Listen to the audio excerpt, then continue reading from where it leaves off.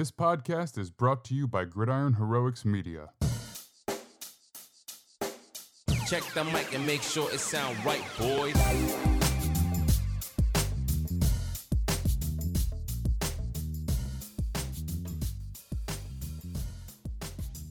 That was a little bit better. All right, welcome, one and all, to the Gridiron Heroics Football Show. I'm Max Dean. You can find me on Twitter at @TheMaxDean, and today it's our big midweek show that we do every Wednesday. That means that we are going to talk about news. We're going to hit some injuries from around the league.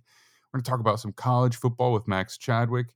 We've got fantasy football tidbits and news coming up. And of course, we will be talking and previewing the Thursday night game between the Commanders and the Bears, which is sure to be a barn burner. Before all of that, Julius Lux is here to talk about the news. It's a light news day. Not too much going on aside from injuries, so just a few things to bring up. How you doing, Julius? All is well on my end. Got a nice little Monday Night Football showdown the other day, so that was awesome to watch. Other than that, nothing much. How about you? Not too much, man. Just getting back comfortable in the rhythm of doing video. You know, we use the same format and everything for the audio podcast, but when you know there's a camera on you, somehow it's just a little bit different. Especially because I have to edit this. I'm just gonna have to look at my look at all the weird faces I make. All right. So a couple of things today before we jump into it. Because it's such a light news day, I just wanted to get your feedback on the MLB playoffs as they stand, because I personally am out of the loop with baseball. In fact, I barely pay attention to any sport aside from NFL football. So how is that going? Who's doing well? Who's not? I know. Oh, this should show you. What's his name again? The guy that just tied the record for home runs. Aaron Judge. And I know that too. I actually do know that. But so what's going on in the world of MLB baseball? Just as a little, different start to the show. I'll give it a nice, easy, comprehensible breeze for you. So there was the wild card playoffs this weekend. It's basically like that first round where the two best teams get the bye for football. So it's pretty similar to baseball. It's the first year they're implementing this. So this is I like this format. It's a little extra. It's basically like the play-in for the NBA, to put that as well for anyone else trying to get into like the new. But so the Mariners had defeated the Blue Jays. The Guardians, no longer the Indians, the Guardians, they defeated the Rays. The Padres took down the Mets, so the 101 win Mets season was a waste, of course. So we love to see that. The Mets get a nice little extra meme to their life. And the Phillies defeated the Cardinals, which was kind of shocking, but the Phillies caught fire and played well. So there were 4 games today, and the Phillies and Braves led off the game today. 7-6 Phillies. So the Phillies go up 1-0. This is a best of 5. So you have to win 3 to move on to the championship series round. Mm-hmm. The Astros came back. This really did not go well for me because I am a New York Yankees fan. So I dislike Houston Astros because of the cheating scandal. I'm not sure if you're aware of that. Yeah. But there was an incident a few years ago, and of course, it had to be against the Yankees, and I'm not so thrilled with the Astros, and plus the Astros are just always good. It doesn't, I'm not a fan of them. So Seattle was winning the whole game, and then Houston hit a walk-off home run. Yordan Alvarez 3-run shot to win the game for Houston to put them up 1-0. My Yankees won against the Guardians 4-1. That was the most stressful couple hours of my life so far. As the playoffs always are for my teams if they make it. And right now the Dodgers are winning 5-0 against the Padres. I have it on the TV right over here. I can only keep up with one sport. Because I'm all in. I live it. I breathe it. I wake up and I read about it. I fall asleep listening to it. Like I'm football through and through. It is tough because I follow a bunch of them. So hockey opened up today, and the Rangers, who are my team, played against the Lightning. They won, so that was really nice to see. So I was flipping between the Yankees game, and when their commercials were going, I would check and see how the Rangers were doing. And it was kind of unfortunate because didn't the hockey season just end? The hockey season ended back in June, Yeah, that July. And yeah, yeah, it's they had only a really October short 1st. time. Yeah, they had a really short time. That's They had crazy. they had like a week or so of preseason too. Like they had a good amount of preseason games. What? That is insane. There's no off season for hockey.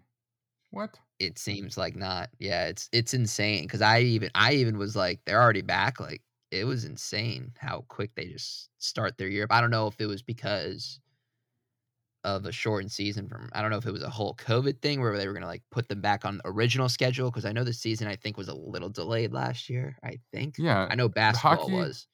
hockey playoffs don't usually happen in June, right? It's usually before that. Typically, it'll go in June, but not Really? solely into June, I think. Yeah, it's usually the NBA and NHL playoffs are at the same time, typically. It's But only usually, 3 I think it's hockey ends early June normally, but it didn't that's end early June because I captivating remember the football day. podcasting, I know, but Yeah, yeah, we're on topic right here, right, sport? Because I remember I was in Nashville when the Rangers got eliminated by the Lightning in Game 6 of the Eastern Finals, and that was really tough. And I went to a bar that night to take my sadness away. But but I was also there for vacation, so I had to go out with my friends that I went along with, and the Stanley Cup didn't. It ended by the time we got back to Florida, so it was deep into June. It was like mid June. hmm. Alright, I feel like it just ended yesterday. I feel like it was, like, 2 weeks ago that the Yeah, season ended, but it definitely was a quick. It was a breeze, unless time's really flying by. well, But it is, I but know for still. sure it is a short off season.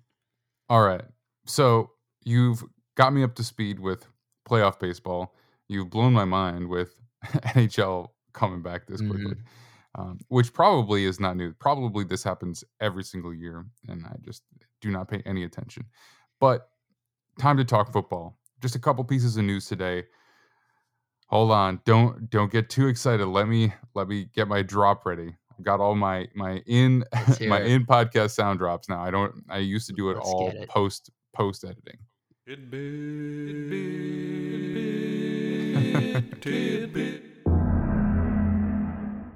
There it is. Right into Go the for gong drop. All right. Deion Jones has been traded to the Cleveland Browns. The Falcons send a 2024 sixth rounder in return. This trade comes after the Browns allowed 465 yards on offense in their matchup versus the Chargers.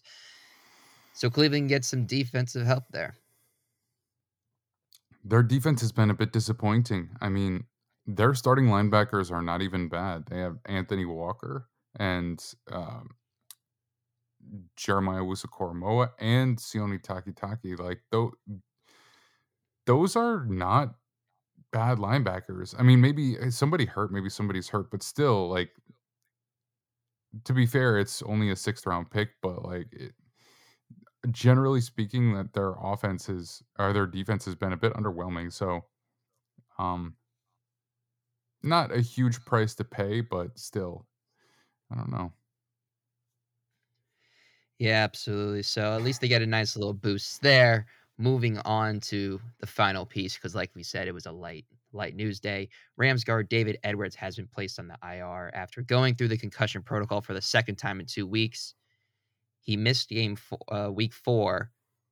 Then he came into week 5, thought he'd be good to go against Dallas, and then went down in that. So they want to play it safe, especially, of course, after all of the concussion news that we have been presented. I don't have to drop any more hints, but they, of course, want to play it safe. 2 concussion protocols in 2 weeks, not very good. So we wish him the best. Yeah, not good. Definitely not good. Probably won't be back for a little while. That's that's crazy, man. The NFL is really it feels like they've had a lot of concussions even outside of the whole protocol thing, and I think I mentioned before that I even felt like there were a number of times where I thought it looked like a guy took a good hit to the head.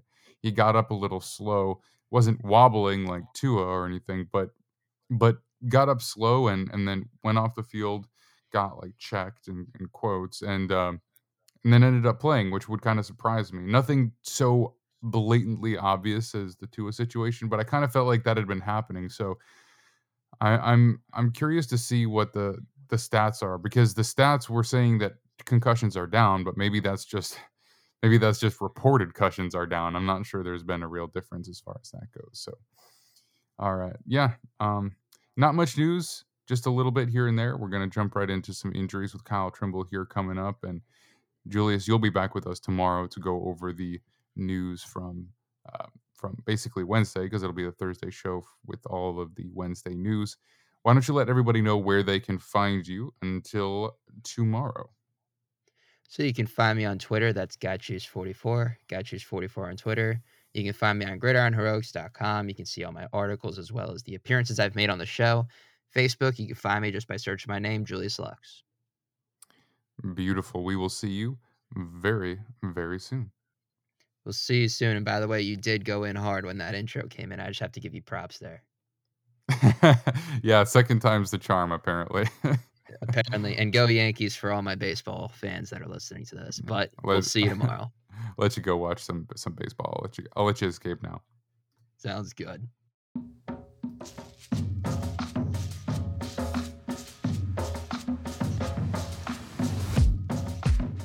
All right, we are back with Kyle Trimble of Banged Up Bills, Doctor of Physical Therapy, and we are, do you like that? We are going to go over the injury news from this week of NFL action. It's week 5. We had plenty more injuries, and we got lots to talk about. Kyle, how you doing today? I'm doing pretty good, Max. Thanks for having me on again.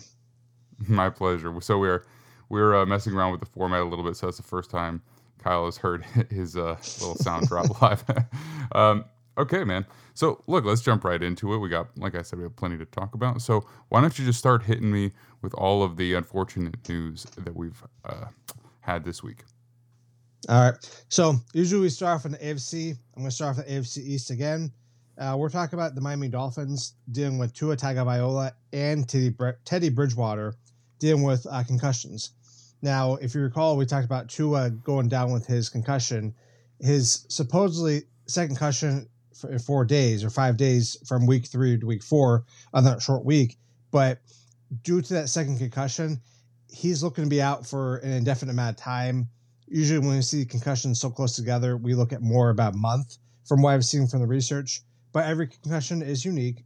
So there's no timeline for him to come back, but they're saying he's not even able to do any aerobic exercises, which are then putting you somewhere in between stage 1 and stage 2, that 5-stage concussion protocol. So I wouldn't expect Tua back anytime soon.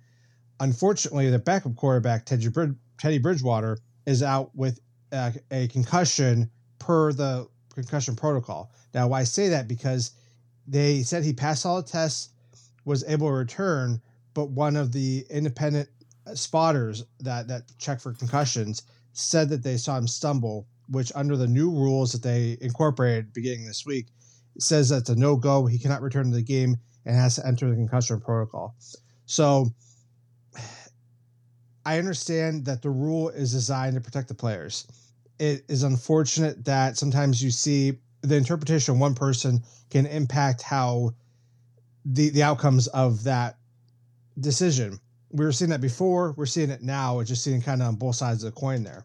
So I expect Teddy Bridgewater to pass through the concussion protocol as he needs to in order to play the next week, but they don't have a starter in place against the Vikings heading into that week 6 matchup. So it's interesting how the rules changed, and then the Dolphins are still being hurt by it, but at the end of the day, the players are still being protected. So it's all for the greater good in that sense, but it's just really interesting how that all impacted, especially the Dolphins there. Yeah. Go ahead. Well, I was just going to say that it's not an exact science, and it really never will be. You know, there's always going to be the human element when it comes to that. But hopefully, over the next few weeks as this rule is implemented, it becomes utilized a little bit more effectively. I mean, I think anytime you institute a brand new rule mid-season, you're going to have some situations like this, you know. Absolutely. And they said that they had to take time to re-educate all the doctors, athletic trainers, anybody that was on field that has to interpret these rules. So that's where they had to make sure that they were okay with that. So there might be some tweaks and some things how to apply what they're seeing. But at the end of the day, it should be player safety. but I know that sometimes player safety isn't factored in when they're saying, hey, that guy got taken out and now we're going to lose the game. And like that just fan bases can't wrap their head around it, but you got to keep these guys safe. Sometimes you got to keep them from themselves in that sense. So moving on in the AFC East, we had Damian Harris, running back for the Patriots. He's out with a hamstring strain. They said that he's looking for a multi-week absence. He's looking for 2 to 3 weeks. He did miss one game last year. He suffered with a hamstring strain. He suffered a hamstring strain against the Bills in that win game, if you guys recall, where the Patriots only threw 3 passes and beaten the Bills in their own stadium. So the fact that they're saying it's multi-week, he's probably looking at 2 or 3 games, like I said.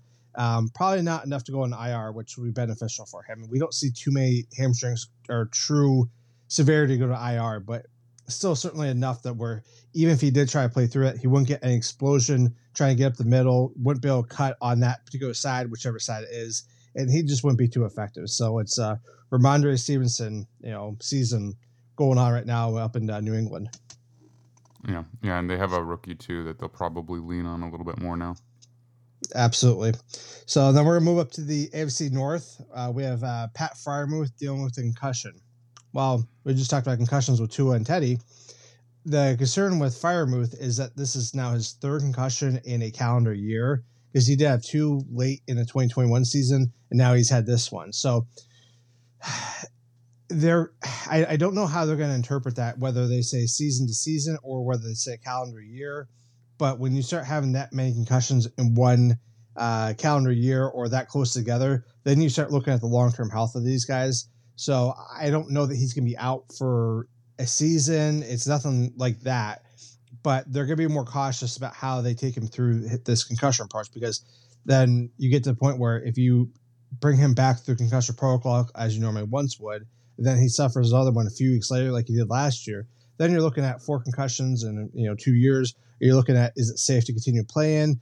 There's just more long-term ramifications, and this is why we see there's such a focus on head injuries. So I don't expect Freiermuth to be playing this Sunday, and I wouldn't be surprised if he misses another 2 games after that. But they want to be conservative with this. He's still a very young guy. He has a lot of talent, and they don't want to be rushing these guys back, and then they have to medically retire early because it becomes unsafe for them. And then the final part with that is TJ Watt, too. He is still out with a pectoral injury. He was scheduled to come back after week 5, but he had a knee surgery. This was a result of that hit that he suffered against the Lions in preseason. He got a low block from TJ Hawkinson on the left side. There was potential for maybe a meniscus, maybe some articular joint damage in there, where basically they just loose buys cleaning up in there. There's not expected to keep him out too much longer, but still, he's not going to come back and resume his dominant play as he once was prior to the pectoral injury. Yeah, well, we talked about that one in the preseason as well. He said that he, might be trying to play through it, but it's always a little bit sketchy when you see a big guy, have a knee. So I guess we're seeing that come to fruition at this point. Another one that you kind of called out there.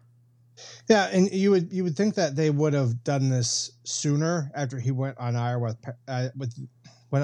with pectoral injury, but he might not have had any problems. And then as he started kind of ramped back up with his running and whatnot, it just wasn't ever kind of calming back down. So there's a lot of decisions that go into why they do these procedures at that particular time. But once he does come back, he'll be fine. It's just a matter of making sure he gets fully healthy. And if you can fit that surgery in there now rather than waiting for it in December when it's really bothering you, I think that's better in general there. Yeah, I think there was always kind of a short timeline for him anyway, probably. So it probably isn't really adding, probably not really adding much either way. Absolutely. So we're going to move over to the AFC West next. And we got Russell Wilson. He's been really struggling this year in Denver after inking that huge contract. He's dealing with a latissimus dorsi inflammation. So it's the latissimus dorsi. It helps you to internally rotate the arm, which is that motion like if you have to reach behind your back. It helps you extend your arm, bringing your arm behind your back. It's a pretty powerful muscle. We see it a lot in swimmers, like when they're trying to swim through, you see the guys, they're kind of just that V-shaped, if you will. So just to give you an idea anatomically where it is, but it does attach up at the portion of the shoulder, which helps you move around with that. So he's having some inflammation in there. He got a PRP injection in Los Angeles to try to calm things down. It's not going to necessarily heal everything faster, but might allow him to rehab properly. But this is definitely going to affect his throwing mechanics, unfortunately. We did see this with Dak Prescott last year. He had to work through that, had to work with the Texas Rangers baseball training staff to kind of work through his injury. It's a less common injury we see because of the throwing mechanics of a football player are different than that of a baseball player, but there's still similar musculature used. So we'll have to see what happens with that, but I'm sure Denver is having buyer's remorse with regards to Russell Wilson. I don't anticipate Russell to miss any games, but he's going to take some time to work through this here. Yeah, this is the big one. This is the one that I was kind of waiting to talk about here. I think the trade for him, you kind of just deal with that, right? Whenever you trade for a player, even a high number of draft picks, you don't know what you're getting. And you have to pay the price before you get it, right? So there could be buyer's remorse, but you kind of have to roll with it. That contract, though,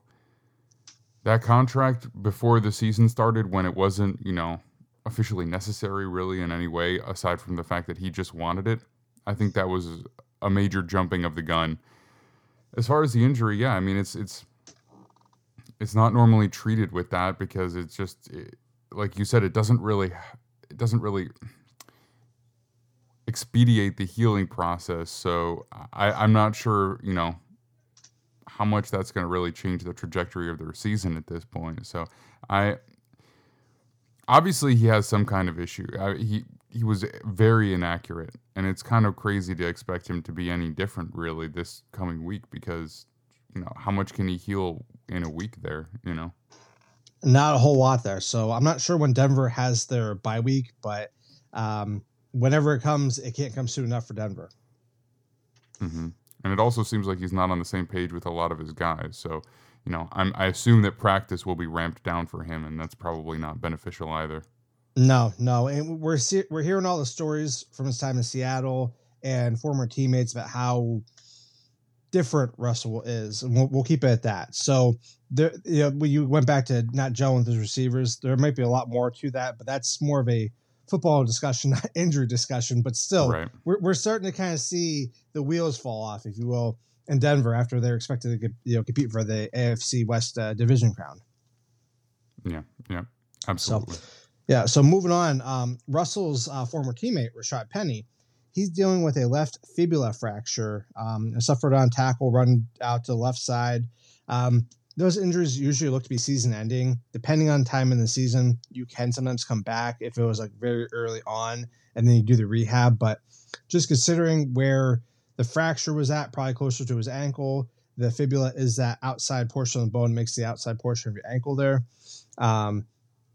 It doesn't do a ton of it doesn't hold a ton of structure in terms of like weight bearing. In fact, it doesn't do any weight bearing, but it allows the muscles to attach there, which makes it obviously important. So it's unfortunate that you see a bone which doesn't help you stand upright in terms of weight bearing get fractured to end your season, but you need that for so much stuff in terms of your ankle movement. All the musculature in the lower leg connects there at some point. So it's unfortunate, but it just is what it is. But anybody that has Kenneth Walker III in fantasy is very happy right now. And unless something crazy happens, I don't see how Rashad Penny comes back unless Seahawks make a deep playoff run. But even then, that's not even a guarantee. Yeah, he has been so unlucky with injuries. It's been one thing after another since he joined that team. Unfortunately for him, he's back on. I think it was just a 1-year deal this year, because he did have a good closing to the season last year. And it's just tough, man. It's such a physical position. And all of the NFL is physical, but it just affects his career so much. He could be a what if, one of those guys that has all the talent, but just couldn't stay healthy for various reasons there. So it's a shame. It really is. Staying in the NFC West, we're dealing with Nick Bosa. He's dealing with a groin injury. Now, if you recall, a few weeks ago, we talked about his brother, Joey Bosa. he's out 8 to 10 weeks at the time of the injury with a core muscle repair. We don't know if Nick's is dealing with the same thing with regards to his core muscle repair. I remember one of them coming out of Ohio State did miss part of his senior season due to a core muscle repair. I don't know whether it's Nick or Joey, but it might Pretty just sure be that something. was Nick. Okay. So I don't know that those two are related. Core muscle repairs do have excellent outcomes, and they usually don't linger, like if you get them repaired. But this could be just a true groin strain. If it is, he's probably going to miss a week. Maybe try to play through that. But even then, he's not going to be effective bending around the edge. He's just not going to be able to push off that leg effectively and move lateral. So he'll still be a step slower. If I were the 49ers, with all the injuries they're dealing with, I'd set up Bosa for a week just to try to get him right and then get him healthy later on instead of pushing him out there and really struggling and, making things worse potentially. Yeah, I agree. I think they're playing well. They have a very good defense. They're pretty deep at the defensive line. I think it makes more sense to try and, have him around for the length of the season. You would hope so, but some teams are, let's get these guys out there and perform because we're paying a lot of money. So we don't know all the dynamics, but hopefully they can allow him to rest there. Moving on to the NFC South, we have Baker Mayfield dealing with a left high ankle sprain. They are not going to put him on IR, and this was as of Tuesday morning. They said that, but he's expected to miss some games. His teammate Sam Darnold dealt with a similar injury against Buffalo in the preseason. He's been out 6 weeks now. They have PJ Walker to step up and potentially start.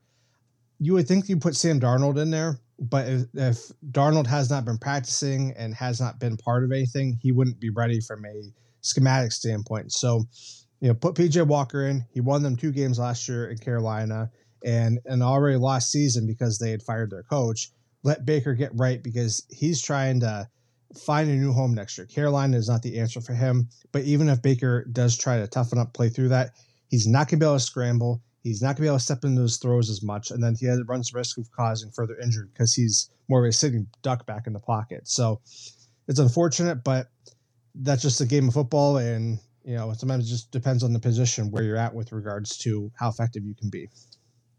Yeah, I think I'm sure he wants to play because his value is at an all-time low right now, and so it's going to be tough for him to get a contract this offseason. But he might have a long career as a backup. And that's good money, you know what I mean? And if you do anything now to injure yourself, because it's not just aggravating that injury, which might not even be a big deal in the long run. It's putting yourself in dangerous situations where you can't escape pressure, where you can't be the athlete that, you're used to being. So I agree. Just keep him out until he's healthy. Yep. And we found that more severe injuries happen in the pocket than on the run. I mean, both significant injuries can happen, but when you look at season-ending stuff, more significant stuff, they happen more in the pocket because usually you got one guy sitting back there being the quarterback, and then you got a moving object coming at them. Whereas when you're on the run, you got 2 moving objects, and the energy can kind of displace each other, and they kind of bounce off each other, if you will. So, going back to what you said, he needs to try to get right. I mean, he's not going to see himself as a backup until he runs out of options. I mean, we saw it with Cam Newton. He still thinks he's a starter, and he's sitting at his couch there. So you got guys who they think they're a starter. They want to maximize their value, and some are able to do that, and some aren't, unfortunately. Yeah. Yep. So, yep. So we got 2 left here. So we got Dalton Schultz of the Cowboys in NFC East. We had talked about him dealing with a PCL injury in his right knee. I believe he only missed 1 game because of that. But he came back and played with a knee brace, which we don't see too often. But the purpose of the knee brace is going to prevent that tibia from sliding backwards in relation to where the femur's at. So when you think of the ACL prevents the tibia from moving forward in relation to where the femur's at. The PCL does the opposite of that. So the brace is going to allow the knee to have terminal extension and prevent the knee from going backwards like it would be like a chicken or a horse.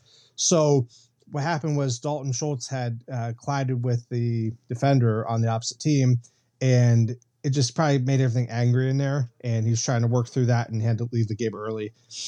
Considering what he means to the Cowboys, how well they're doing, I would say sit him out for a week, try to get the things calmed back down there, get the strength maximized as much as you can.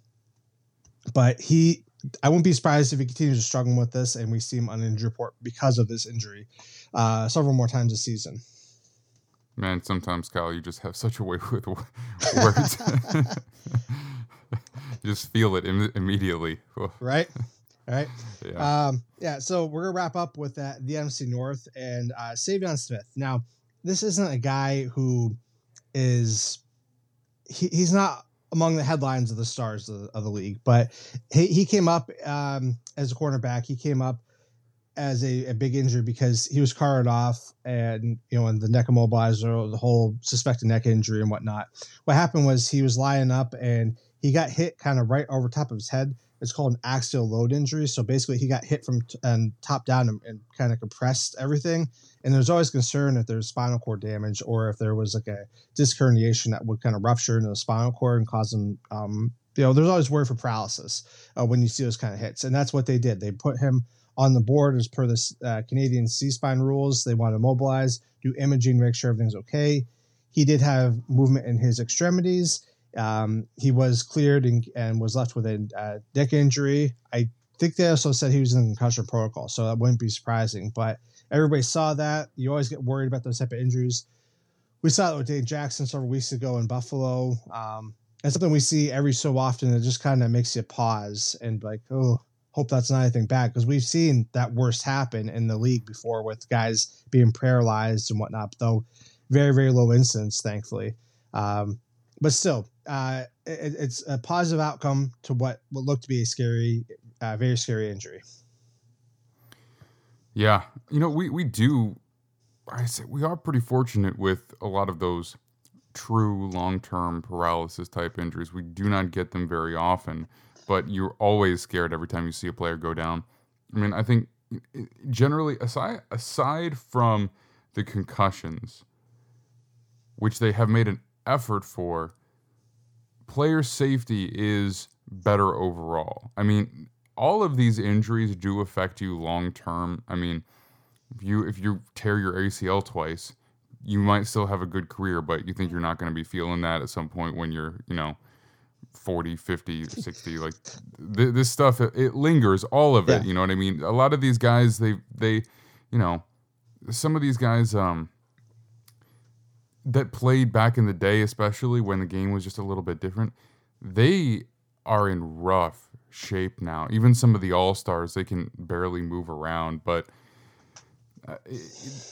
basically what I'm saying is they have done a pretty decent job of protecting players from everything that's not that just, steady buildup of a beating, including these spinal injuries. The concussions are really the one last thing that's life-threatening and, life-changing in a way that maybe you wouldn't sign up for. I think a lot of these guys would take the paycheck for bad knees later in life, but these are the last couple of things. Unfortunately, yeah. But I mean, do you want to make millions of dollars, run the risk of getting a spinal cord injury, when it's a real low incident, or could you get that injury driving a car? Could you do that on other jobs? Like, it's just you don't know what's going to happen, so you don't want to not do anything because of that. But I would sign up for the few $1 million. I'm not saying run the risk of it, but there is a risk. But it comes with territory. They know what they're signing up for. Is really what it comes down to. Yeah, but again, we don't get that many of them, and I think it's you can have different opinions on it, but I think that's a justifiable risk because they've done a good job of protecting from that with certain kind of blocks, certain kind of hits. But yeah, I'm just saying that concussion is really the last one of those that can really, really change your life. So yes. Again, hopefully Tua is all good. We saw Chris Olave go down pretty hard too, just to shout him out. He banged off the turf pretty good there. All right, Kyle, I will let you go. I appreciate your time as always, and we'll have you back on next Wednesday to talk about the injuries that will surely occur between now and then. Let everybody know where they can find your work between now and then. All right.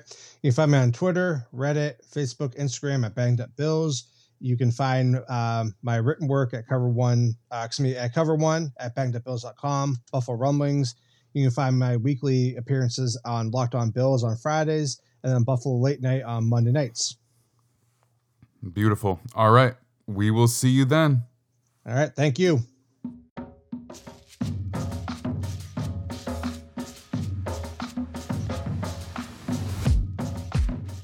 All right, we are back with Max Chadwick from PFF to talk about the college football weekend that was and soon will be. Max, how you doing today? I'm doing great. I mentioned to you before, I was a little sick, but I'm gonna get better because of how awesome this Saturday is. So I'm really pumped to talk to you. Will yourself into health so that you can sit and watch football for 14 hours straight. Exactly. All right, man. Look, I'm pumped to talk to you about this week. Last week was a good one. This week's going to be a good one. I'm just going to throw it to you because, again, we're working on YouTube now, right? So if you are watching this, you already know. If you're listening, you can find us there. But that just means more editing work, more publishing work, and again, no time for college football. So tell me, man, how did this weekend go? I saw your Twitter blow it up. So Yes, yeah, I was very active on Twitter. I'll be very active on Twitter this week. Follow me at @Max because, like I mentioned, it's gonna be awesome, and I'm sure we're gonna get into that in a little bit. But this past weekend was fun. It was, a little tame. Nothing too insane went on.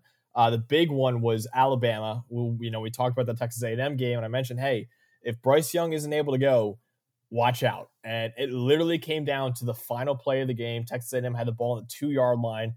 It's a terrible play call by Jimbo Fisher. Like, they threw a pass short of the end zone, and it ended up being incomplete, and Bama holds on 24-20. Who knows? That could have been Alabama's first loss of the year if Texas A&M drew a better play. So I think that was definitely a game to keep an eye on. Jalen Moreau, the Alabama backup quarterback, was really, really struggled as a passer. He now has the lowest passing grade in college football, according to PFF. So definitely, ahead of this game against Tennessee, number 6 Tennessee on the road, Bryce Young's got to be back, so that's going to be a big thing. Everything else, though, seemed, pretty okay. Ohio State looked awesome, as always. I think they're the best team in the college football right now. I don't know who can stop that offense. Tennessee pulled off their third top 25 victory, which no other school has done so far. They've won 40-13 over LSU, ahead of their big game with Alabama. Nothing too crazy, not too many upsets. Kansas, their Cinderella season is over now. They lost to TCU 38-31. Jalen Daniels, their quarterback, is going to be out for a while, it seems like, with a shoulder injury. So we'll see with that. But yeah, other than that, it was a pretty relatively tame week of college football, I would say. Okay, so if that's the case, then if there weren't really that many upsets and it all came down to basically, if basically the highlight of this weekend was one basically poor play call against Alabama, which is maybe the best team in college football, then where does that put Texas A&M in terms of rankings for you? Not necessarily the AP poll, but like if they were that close, how close are they nationally? So again, I think the big thing to keep in mind with that game is that Alabama was on their backup quarterback. And I know Jimbo Fisher actually in his post-game press conference is like, hey, we were on our backup quarterback too. And yes, that is technically true because Max Johnson was hurt.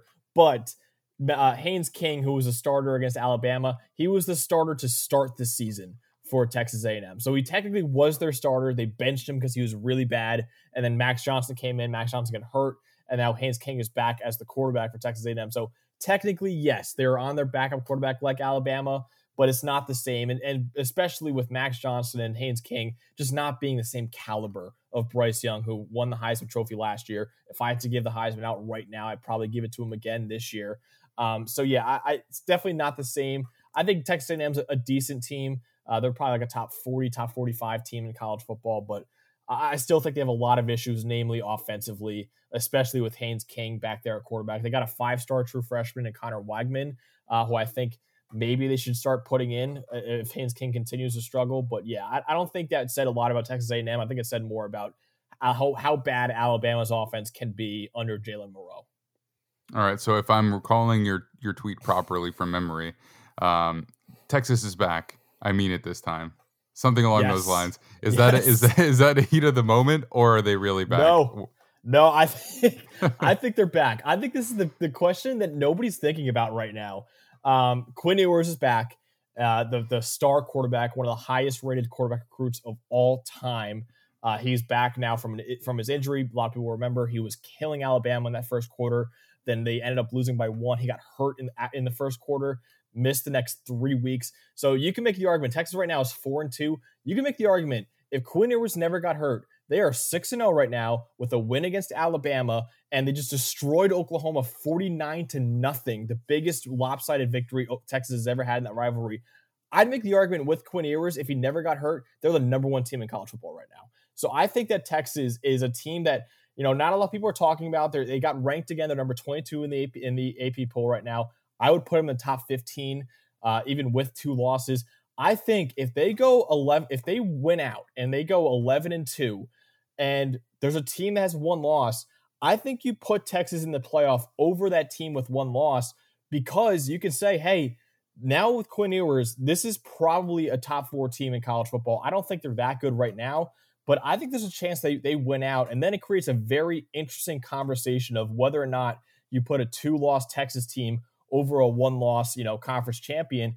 I would make the argument that you should, because you can make that argument saying, hey, with Quinn Ewers, they're probably undefeated right now. Have we ever seen a 2-loss team in the college football playoff? Not yet. Not yet. It's always 1-loss teams. That's why I think, a lot of people are like, oh, Texas looks good. They'll probably, maybe they can contend for a Big 12 title, but not a lot of people are talking about them for a playoff conversation. I think they should, because I think it's going to create a very interesting conversation, because there's a real excuse for them. You could say, hey, listen, they're on their backup quarterback, and they still, they lost to Alabama by 1 point when their backup quarterback played 75% of the game. They lost to Texas Tech by 3 points in that game. So it was not like they got blown out in either of their losses with their backup quarterback. So they went out, they could beat Oklahoma State, who right now is a top 10 team in the country. They could beat TCU. They win the Big 12 title. Texas is going to have a decent resume. And again, I think with the context of Quinn Ewers being hurt, I think there's a real case, if they win out, of them making the college football playoff. Well, I think there's precedent being broken last year. I mean, yeah, with Cincinnati getting in, I think, obviously not a two-loss team, very, very good team in season. But if we're seeing a little bit of flexibility on that side, perhaps we could see flexibility with the overall number of losses as well. All right. Yep. What are your top 4 rankings now? And is there any movement on that front? So so again, is this what I have it right now, or what I think is going to end up being the playoff? Just give us both, because I want to gauge if there's fluctuation week to week. Again, you are my insight into college football world. So yeah, for sure. So actually my top 25 article for PFF coming out tomorrow. And I put Ohio State at 1, and right now they're 2 in the AP poll, with Georgia being 1. I put Bama at 2. I think, they moved Bama from 1 to 3 after beating Texas A&M. I'm not overreacting that much. Again, I think that you got, it's like, yeah, they beat Texas A&M by 4 points. But it's like, yeah, but they're on their backup quarterback, who clearly is a major step down from Bryce Young. So I'm not overreacting too much. If Bryce Young's out for an extended period of time, for sure they're going to move down. But I'm not overreacting too much. So I put them number 2. Georgia, I put 3. And then I put Tennessee at 4. The AP poll right now is Tennessee at 6. I think with what they've done so far this year, I think they deserve to be in the top 4 right now. Do I think they're going to make the college football playoff ultimately? No. So I think the top 4 at the end of the year is going to be, Georgia or Alabama, Georgia, whoever, Ohio State. Those are the 3. And I think Clemson, like I mentioned before, has a relatively easy schedule on the way out on the second half of the season in the ACC. So as long as I think Clemson has a better chance of, remaining undefeated and winning the ACC than other teams like say Michigan or Oklahoma State or anyone like that. So if Clemson wins out, which I think they could, I think they would make the college football playoff as the 4 seed. So my predicted playoff right now, I took out USC. So I think it's Georgia, Ohio State, Alabama, and Clemson. I think they're the 4 teams at the end of the year. All right. Heisman ranking watch list. Where are we? So now, the betting odds, they keep going in CJ Stroud's favor. Last week he had about a 40% chance to win the Heisman according to the betting odds.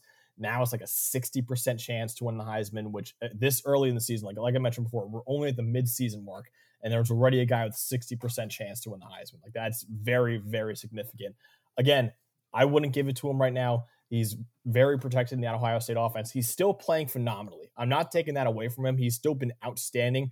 He'd probably be my second Heisman favorite right now, but I would give it to Bryce Young. And I know it's hard when you miss a game, in a Heisman resume, but you can see how dangerous Alabama's games will be without Bryce Young, because he is so relied on in that offense to make the right reads. Whereas CJ Stroud, is a lot of one read in that Ohio State system. So many open receivers. That receiving core is unfreaking believable. They probably have another 3 first-round receivers after losing Garrett Wilson and Chris Olave, which is crazy. Bama does not have that right now. That receiving core is really struggling. So I think that Bryce Young is the best player in college football because Alabama still looks elite when he's at quarterback. You put Jalen Monroe in there, they don't look nearly as good. Now I'm sure you could say, Kyle McCord, the Ohio State backup quarterback, you put him in there. How do they look? I don't think it's nearly as bad because I think that Ohio State offense is that freaking talented. I think CJ Stroud will win the Heisman at the end of the year just because, like I keep mentioning, Ohio State is going to have one of those all-time offenses. But if I was a Heisman voter, I would say, hey, Bryce Young is the most outstanding player in college football. He's carrying that team on his back. CJ Stroud is the quarterback for the best offense in college football. So I think it's a different argument there. So I would give it a Bryce Young, but I really, really, really would be surprised if it's not CJ Stroud at the end of the year. Plus, like, voter fatigue, I think, is a big thing too. They've only given the Heisman out twice to one player, only one time. Archie Griffin is the only 2-time Heisman winner. I don't think they want to do that as much. So I don't think Bryce Young really would have to blow everyone out of the water to win a second Heisman Trophy. I don't think that's going to happen this year. But again, I would give him the Heisman if I had to right now. Yeah, I think it's an interesting conversation. It really is about what constitutes being the best player, right? I think, I think even just phrasing it as the most valuable player makes it even just a little bit more clear. Heisman is a vague one. All right. Biggest games of this upcoming slate. It is loaded. I remember a couple weeks ago I said, there's 5 ranked games, which is tied for the most that we've had in 5 years. There are 6 ranked games this weekend, which is the most that we've had in 5 years. 2017, I was talking to a guy earlier today. 2017 was unbelievable. They had 7 ranked games, in fact, in 1 week. So I don't think we'll ever get up to that level, but still 6 ranked games this weekend. There are 2 top 10 matchups, 3 top 15 matchups. The big one is obviously number 3 Alabama at number 6 Tennessee. Bryce Young needs to be able to go for that game because Tennessee's got a very explosive offense. Alabama probably has the best defense in college football, but still, without Bryce Young, they're going to struggle to keep up with Tennessee. So Bryce Young has to be able to go for that game. Another one, Penn State, number 10 Penn State at number 5 Michigan. That's kind of going to prove, hey, who's the biggest challenger to Ohio State in the Big Ten. I think Penn State and Michigan are clearly the next 2 best teams after Ohio State in the Big Ten. That's going to prove a lot in that game. I'm excited for that one as a Penn State fan, especially. Another game, Oklahoma State, number 8 Oklahoma State at number 13 TCU, the final 2 undefeated teams in the Big 12 right now. Do I think those are the 2 best teams in the Big 12? No, because like I mentioned before, I'm a huge believer in the Texas Longhorns right now. But still, those are the final 2 undefeated teams in the Big 12. We only have 1 after this weekend. So that's going to be really exciting. Probably a very high scoring game in that one as well. Number 7 USC at number 20 Utah. Utah is actually favored in that game by 3.5 points. So that could be USC's first loss of the season. Caleb Williams, big test against Jalen Johnson and that elite Utah secondary. I'm excited to see Clark Phillips III. I'm thinking I was going to say, I was like, wait a minute.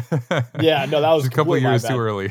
Yeah, Clark Phillips III. I'm thinking of another Utah corner. Clark Phillips III is probably the best defensive back in college football right now. He leads the nation in interceptions. He's got, I think, 5 interceptions in the past 3 weeks, which is absolutely ridiculous. Hopefully he gets to go up against Jordan Addison a lot because that'll be a lot of fun. Number 16, Mississippi State at number 22, Kentucky.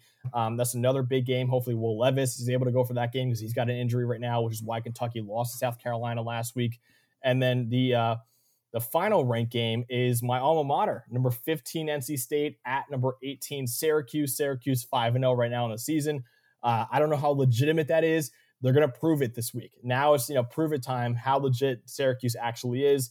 And that'll be a really fun game against number 15 NC State. So, like I mentioned, 6 ranked games, 2 of them in the top 10, 3 of them between top 15 teams. It is a must watch week of college football. So what? This is the last thing I want to ask you, and then we're going to get out of here. Okay. What happens if Bama loses because Bryce Young is not there? What are the implications of that for the season? I think, again, that's like the context argument is going to be so interesting for that. I think they're going to drop out of the top 4. Obviously, Tennessee is probably going to move up all the way to at least like 3 or 2, probably. I think if Bryce Young comes back, they roll through the rest of their schedule. Then I think, you can say, okay, and they win the SEC championship, which is a big part of it too. Then you can say, okay, put them back in the playoff. But they have no more room after that. It's going to be tough to make an argument for Alabama to make the playoff with 2 losses. Now, I know it sounds like a little like I'm going against myself because I said Texas with 2 losses might be able to make it, but I think Texas only makes that an argument if there's 4, if there's a team that has 1 loss that you have number 4 right now. So Alabama, if they can't beat Tennessee without Bryce Young, again, the context is important there, but yeah, it's gonna be tough. Then they have no room for error for the rest of the year, I think. Yeah. All right. That'll be interesting to watch. I mean, could Alabama be the team that Texas knocks out of the top 4? That would be pretty interesting. Ooh, all right, Max. Yeah. Let everybody know where they can find you and your work until we get to talk to you about this big time weekend next Wednesday. Yes, so you can find all my work at pff.com. I write about 4 articles a week for Pro Football Focus. I'm previewing all 6 of those ranked games in an article in a couple of days, so you make sure to check that out. And follow me on Twitter or TikTok at @Chad_Maxbook as well. I'll be on my couch all day Saturday watching all of these games, so I absolutely cannot wait for that. Beautiful. All right, man. As always, I appreciate you very much, and we will see you next week. Thanks, Max. Hey, why don't you come over and we can, decide whether to start or sit Adam Thielen.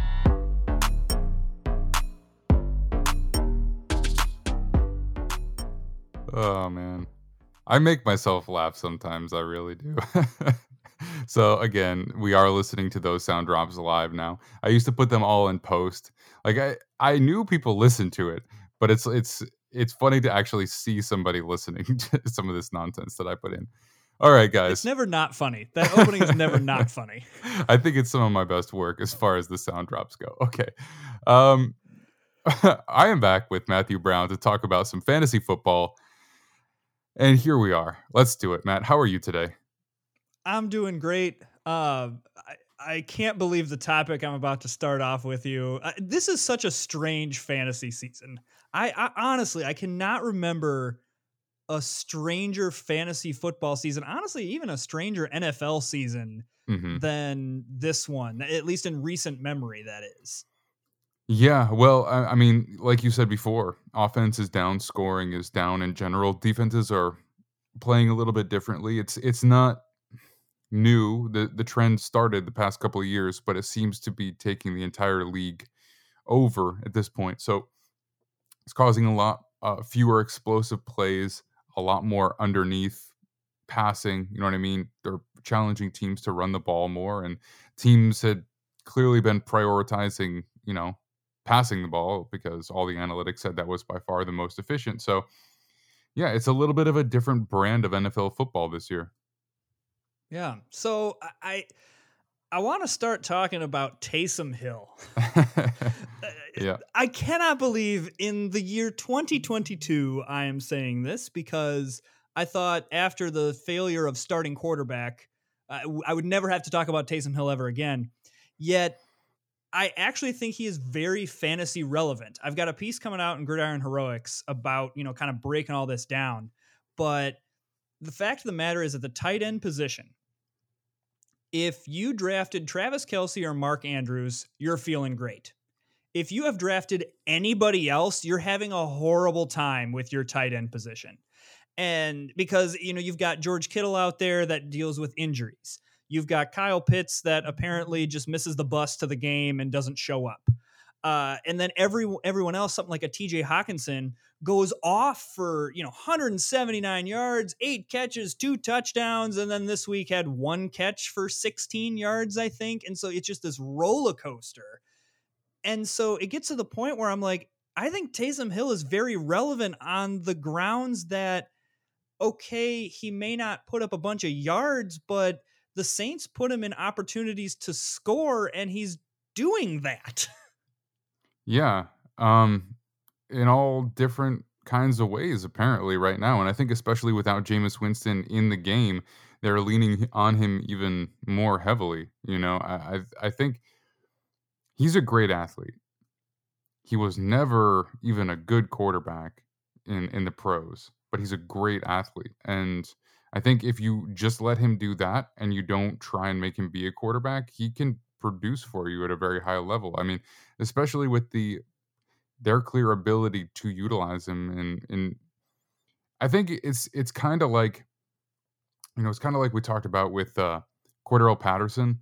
He is not the type of player that just fits into any offense, but he can be very effective if you utilize the skills that he does have. And it took teams a long time to do that uh, with him, and he finally found a home in Atlanta that works. And I think the Saints are probably, I would not be surprised if they are the only place who would have been able to effectively use Taysom Hill, but he is producing, especially in terms of points. Points win fantasy, so Exactly. And that's kind of my point is he going to go off like he did last week every week? No, I'm not anticipating that.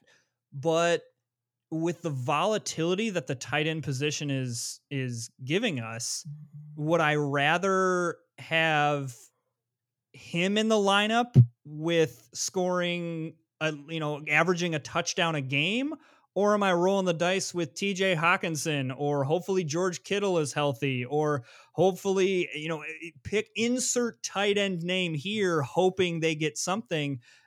I guess it's clear the Saints are like, you know what? We're in the red zone. We're inside the 5-yard line. We're throwing Taysom Hill in there. And he's getting kick return and punt return. So there's chances of getting points there. There's a lot of situations where he can score points. And I think it's worth starting him over some of these other tight ends. And I cannot believe that I'm saying this, but I actually, having done the research kind of for this piece, it's like, holy cow, I think I need to start Taysom Hill. Yeah, well, I mean, part of it is, they're not making him really do the dirty work as much, so he has less overall injury risk, right? Like the average tight end, they're run blocking on every run play, and that's not really how they're using him. They're using him to score. They're using him to get yards. Like they would rather give him the ball and have him run than have him run block for somebody like that. So, it's a unique player who's probably, I would have to look at this. So this is purely speculative, but I would bet, and maybe you even have this available, but I would bet that he has one of the highest snap to touch percentages in the NFL. Like when he's in there, they try and get him the ball. Like he's, most running backs, they're not seeing the ball on most pass plays, or if wide receivers, they, get the ball what percentage of the time that they're actually out there. But Taysom Hill, they don't really use him if they're not trying to get him the ball in his hands, Yeah, he's averaging about between 20 and 30% of the offensive snaps. Mm-hmm. And that's really not a lot. Mm-hmm. And so the fact that he's had this much production means you're right. Like he's when he's in the game, he's getting a high amount of the focal point of the offense. He's touching the ball. And I think what's crazy about that is it's one of those things where like that means when he's in the game, everybody knows that, oh, hey, look, it's Taysom Mm-hmm. Hill. Everybody watch out. And yet it's still working. Yeah. Well, they have a So good offensive line too, so that doesn't hurt. So I just think that is absolutely nuts. And they're playing the Bengals this week, who, didn't necessarily, their defense looked okay against Baltimore. I think Baltimore missed some big opportunities this week. Like, I mean, that 4th and 1, I believe it was, where Lamar just, overthrew a guaranteed touchdown. I think the Ravens were more off than the Bengals were really locking them down. So I mean, it's worth a start this week. He's not gonna go off for 4 touchdowns, I don't think. But I think my money is he probably scores again. That they get inside the 5 and they give it to him, and he probably gets a touchdown. And to be frank, anytime that my players on my team score a touchdown, I am happy. Yeah, well, I mean, that the Ravens defense hasn't been playing lights out. He's a good play. I mean, it's like you said, I never would have thought that this was the case. I thought he was basically an albatross on their salary cap at this point, but kudos to them. I mean, you got to give them props for recognizing what they had when nobody else really did. And obviously, I'm glad that they're not really playing him at quarterback anymore. I think that was an experiment. Can't give him too much grief for at least trying it, but obviously didn't work. But very useful player. Yeah. So beyond Taysom Hill, I figured out the defense. Every year there's a defense that you just have to say, start all the players against them. There's always one defense you can just be like, all right, let's just do it. And Taysom Hill actually revealed this last week, which is against the Seattle defense. Anytime now that Seattle is playing somebody, you should just start their players. So they're playing the Cardinals this week. Already, Marquise Hollywood-Brown has had an excellent season. That trade is looking very, very good for the Cardinals. The him and Kyler Murray connection looks very, very good. It'll be interesting to see what happens when DeAndre Hopkins gets back. But as of right now, still outside of that zone. But I mean, all of these offensive players, Eno Benjamin, the running back, with Connor being injured and his status questionable, Zach Ertz, Greg Dortch, I think they're all worth looks, because I think the Seattle offense is actually pretty good and can keep up with another high scoring offense. And that just means more fantasy points for everyone. Mm-hmm. So I think that the Arizona Cardinals offense, Kyler Murray, Greg Dortch, Marquise Hollywood-Brown, Zach Ertz, Eno Benjamin. Shoot, you want to throw in a third string wide receiver as a flex? I'm not against it.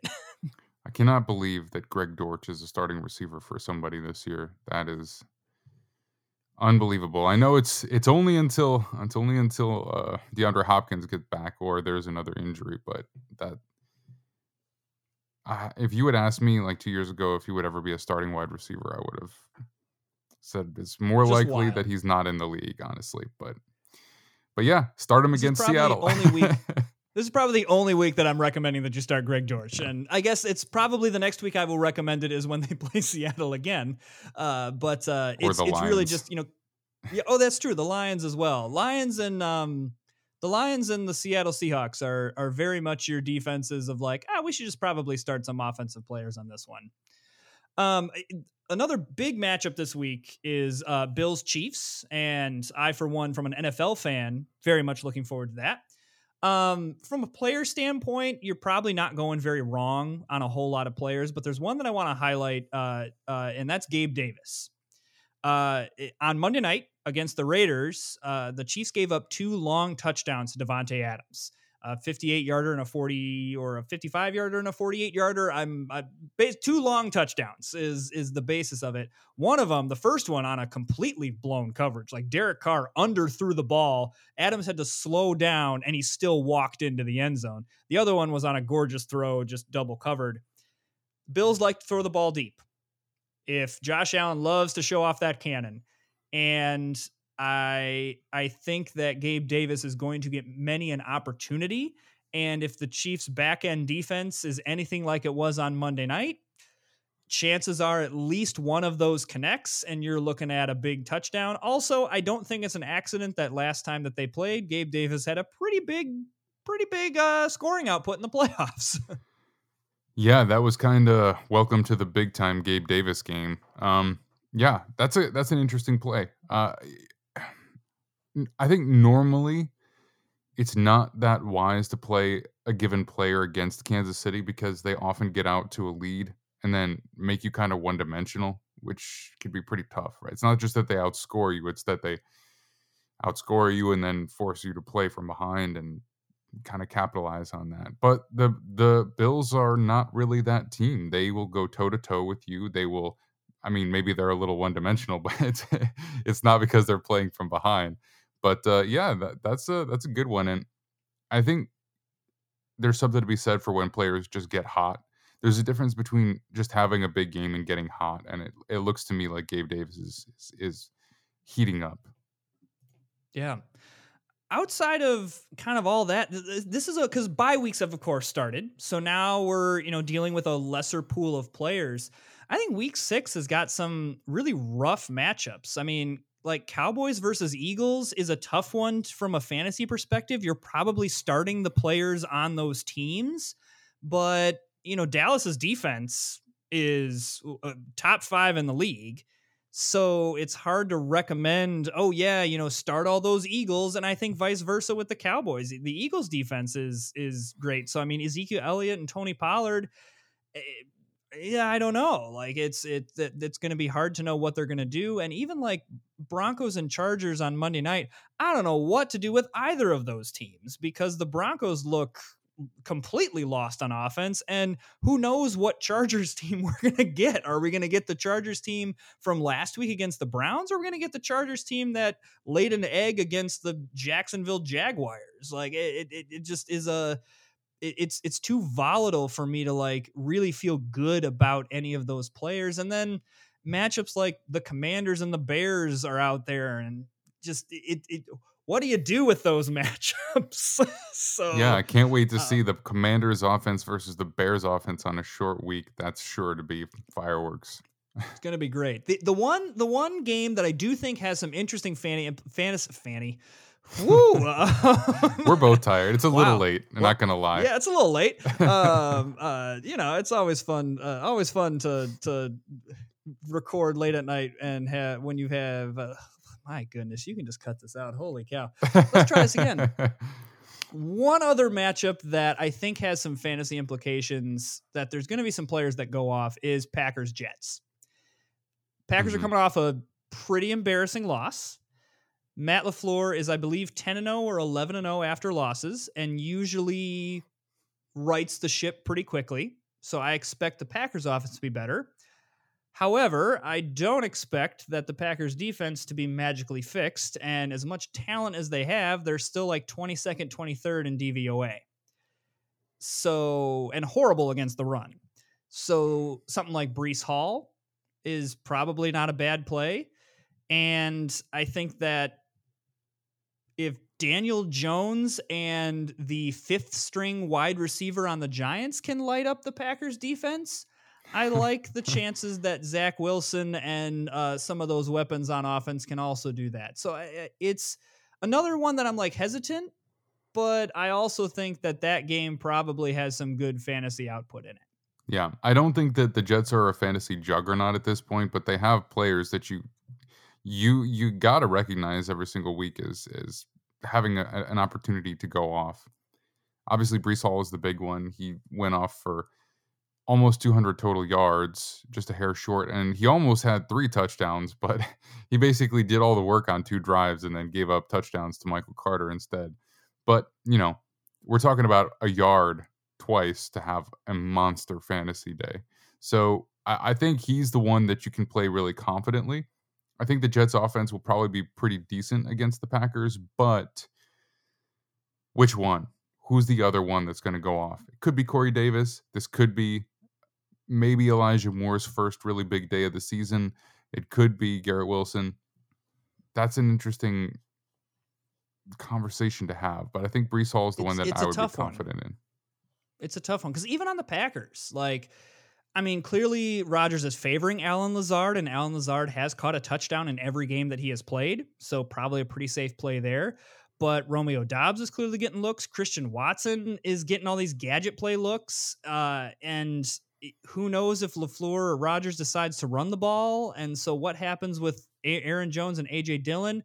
It's very, again, you're kind of taking a shot in the dark. If you're really asking me as a Packers fan, I think that this is going to be a big Aaron Jones game. This is very much what they do after a loss. They go back to Aaron Jones. This is the aggravating cycle of being a Packers fan, is they go back to Aaron Jones and then they go, oh, this worked. That's great. And then 2 weeks later, they forget about him and they go, wait, we lost. Why? Oh, Aaron Jones, right. He's on our team. And it's the most aggravating cycle in the world. Well, he's definitely the matchup to look out for in this game because the Jets have, I was going to say low-key. I don't even know if it's low-key anymore. One of the best corner tandems in the NFL this year. Between DJ Reed and Sauce Gardner, they are playing close to lockdown. And, I'm not disregarding Allen Lazard, but the reality is that the Packers don't have a wide receiver group that's what you might call dominant. So I think there isn't a chance that the Jets play lockdown coverage, and they're just going to have to rely on Aaron Jones and AJ Dillon. So, the Jets are not as good against the run as they are against the pass either. So I think if you're going to play a Packer, the running back would be one of them. Maybe AJ Dillon too. Maybe you handcuff yourself with him in the flex or something like that, just to hope one of them goes off. I don't know. But yeah, that's an interesting game. I think AJ Dillon's definitely a flex play. I think Aaron Jones can be your running back one this week Mhm. if you really need it. I think that's a pretty safe play. Yeah, just to go back to your Eagles take there for a sec. That's an Yeah. interesting one. I don't think that I would play any Eagles skill position if I could help it. And I don't think that I would play any Dallas skill position if I could help it. I think what's so tough about that is like those are the players that like you feel like you can slot in. But I think this is where you kind of test your mettle as a fantasy manager where, okay, yeah, CD Lamb's been your wide receiver one. What kind of player can you find on the waivers, or what kind of player can you find on your bench that maybe goes, okay, well, I'm gonna try to see if I can squeeze some more points out of this. And that sometimes are the decisions that can either make or break your season, because believe me, there's nothing more aggravating than doing that. And then CD Lamb catches 3 touchdowns against the Eagles and has his career game. But also, I agree that there's a very real possibility that all these skill positions kind of do nothing. And it's probably like a 17-14 game. Like, I think that's going to be more of a defensive battle than it is going to be an offensive shootout. For sure. I think the player I would imagine would be a solid start, or at least just from my, from my perspective, I think Devontae Smith is a guy, because you're going to have AJ Dillon probably matched up pretty regularly with Trevon Diggs, and obviously AJ Brown's going to get his, but that's a tough matchup this year, the way that Diggs has been playing. So Devontae Smith is that second option. He might have a better matchup opportunity. Dallas Goedert's always good for just the red zone threat that he is. I wouldn't start Jalen Hurts. I know he's been pretty good for touchdowns as a runner, but that Dallas defensive front is so good that I don't think I want to mess with that this week. Yeah, I have Jalen Hurts throwing at least 1 pick. That's my prediction. And because I think that Dallas defense I think Micah Parsons and the rest of that line pressure him to the point where he makes one dumb decision, if not multiple. And so, yeah, I just think on those games, just kind of temper the expectations. And I think there's just a lot of those games of like temper your expectations where you just don't quite know what to do with the matchup. It's like, man, I don't really see a player going off because of XYZ reason. I mean, you've got 49ers and Falcons, and that's another one where it's like, man, I really don't see any player like going off. And so it's a very, I think this is a really difficult week with the buys starting, that you kind of got to fill in some spots here. Yeah. Yep. Again, and with offense down, it's like, who's just the hot hand this week? All right. Anything else that you want to throw at our listeners before we get you on out of here so you can get some rest and, get back to it tomorrow? I think I'm all good. All right. Well, let everybody know where they can find you between now and next Wednesday when we have you again. And of course, I will be chatting with you this Sunday when the Jets go up against those Packers. Oh, yeah, absolutely. I'm sure there will be some internet interactions, because this only happens once every 4 years that this happens, besides if our team somehow met in the Super Bowl. It almost happened back in 2010. It actually almost happened. But yeah, you can find me at Sorcerer Matt on Twitter. That's where I'm most active. And then obviously Gridiron Heroics, get more of a little bit of a schedule going. So every Wednesday, I'm going to kind of do like a fantasy player profile. As I mentioned, Taysom Hill is kind of where I'm going this week. And then Thursday is when kind of the Gridiron Heroics start sits will come out. So take a look out for those on Thursday. I know a lot of outlets do it on Wednesday. We're pushing it a little bit to Thursday to try to make sure that we see more injury reports and other stuff like that to be able to try to give you all the best advice on who to start and who to sit that we can. Right on. All right, Matt, we will see you next week. Gamblers, wagerers, and riverboat ramblers. Tonight, we pick.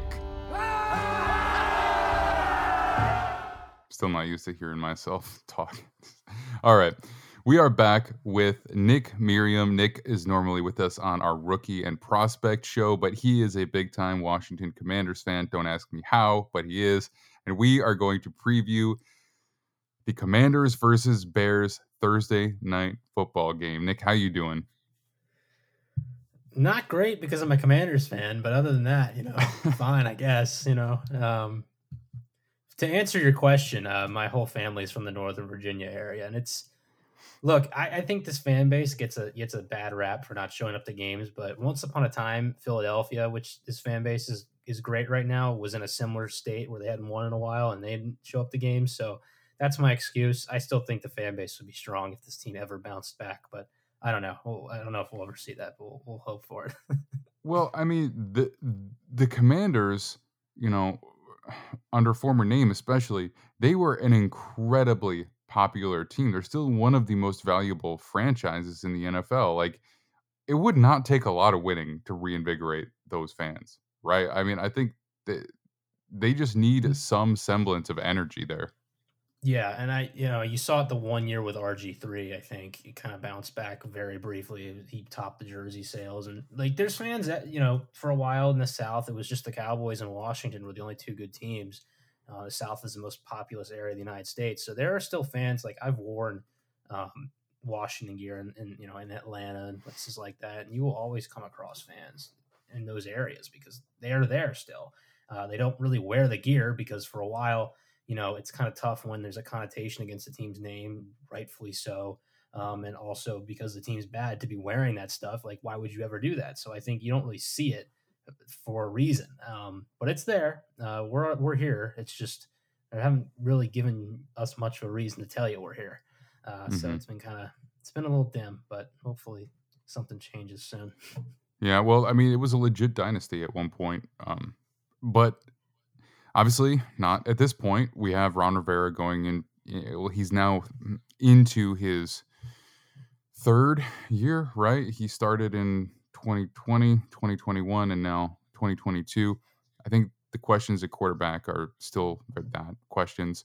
And a defense that's absolutely loaded with talent, maybe hasn't been playing up to what the expectations were as far as that goes. But they are going up against the Chicago Bears team, which probably had about as low expectations as any team in the league. And I would say maybe they're slightly overachieving as far as that goes. But it's definitely a winnable game for the Commanders. But how do we get to where we are in this season right now? I mean, what is going well, if anything, for the Commanders as we sit here? So when I came on this show to do preview of this team, I said I picked them to win 8 games, and I said they're probably going to either bottom out and be much worse than that, or figure some spark out and win a bunch of games. And it looks like the bottom out has actually occurred. And I do think this team is way more talented than 1-4. I think, if this is the Eagles organization with a better coaching staff, they might be 3-2, maybe even 4-1 right now with the talent that's on the field. I really do believe this is a talented roster. I don't think Carson Wentz is a long-term answer at quarterback, but I think he's good enough that you can get good games out of him. The issue, I think, has been just kind of structurally how they've built this roster, some gambles they took that became mistakes, and then, quite frankly, I think they've gotten a little unlucky, which continuously seems like a thing that happens, and I think they kind of put all their eggs in one basket with Ron Rivera, and Ron Rivera does some things very, very well, but he doesn't do everything well. And the issue with this franchise is because of Dan Snyder and a lot of the things he's done that's kind of made this a difficult organization to manage and build up, you kind of have to rely on one person because it needs to be a figure who can stand alone and be kind of looked on upon as this bigger figure than Dan Snyder, which is hard to do. You know, you can't do that if it's three people. It has to be one person. Otherwise, there's always going to be this connotation. Oh, if it's three people splitting all the work, Dan Snyder's probably still got a little more pull in this organization. So you got to pick one person who can simultaneously build a winning football team and instill a culture that overcomes everything that happens in this organization. Jay Gruden, in my opinion, did a really good job of building an innovative football team that could succeed on the field. Not a culture guy. Ron Rivera has done a better job of building this team culture than anyone under Dan Snyder has ever done.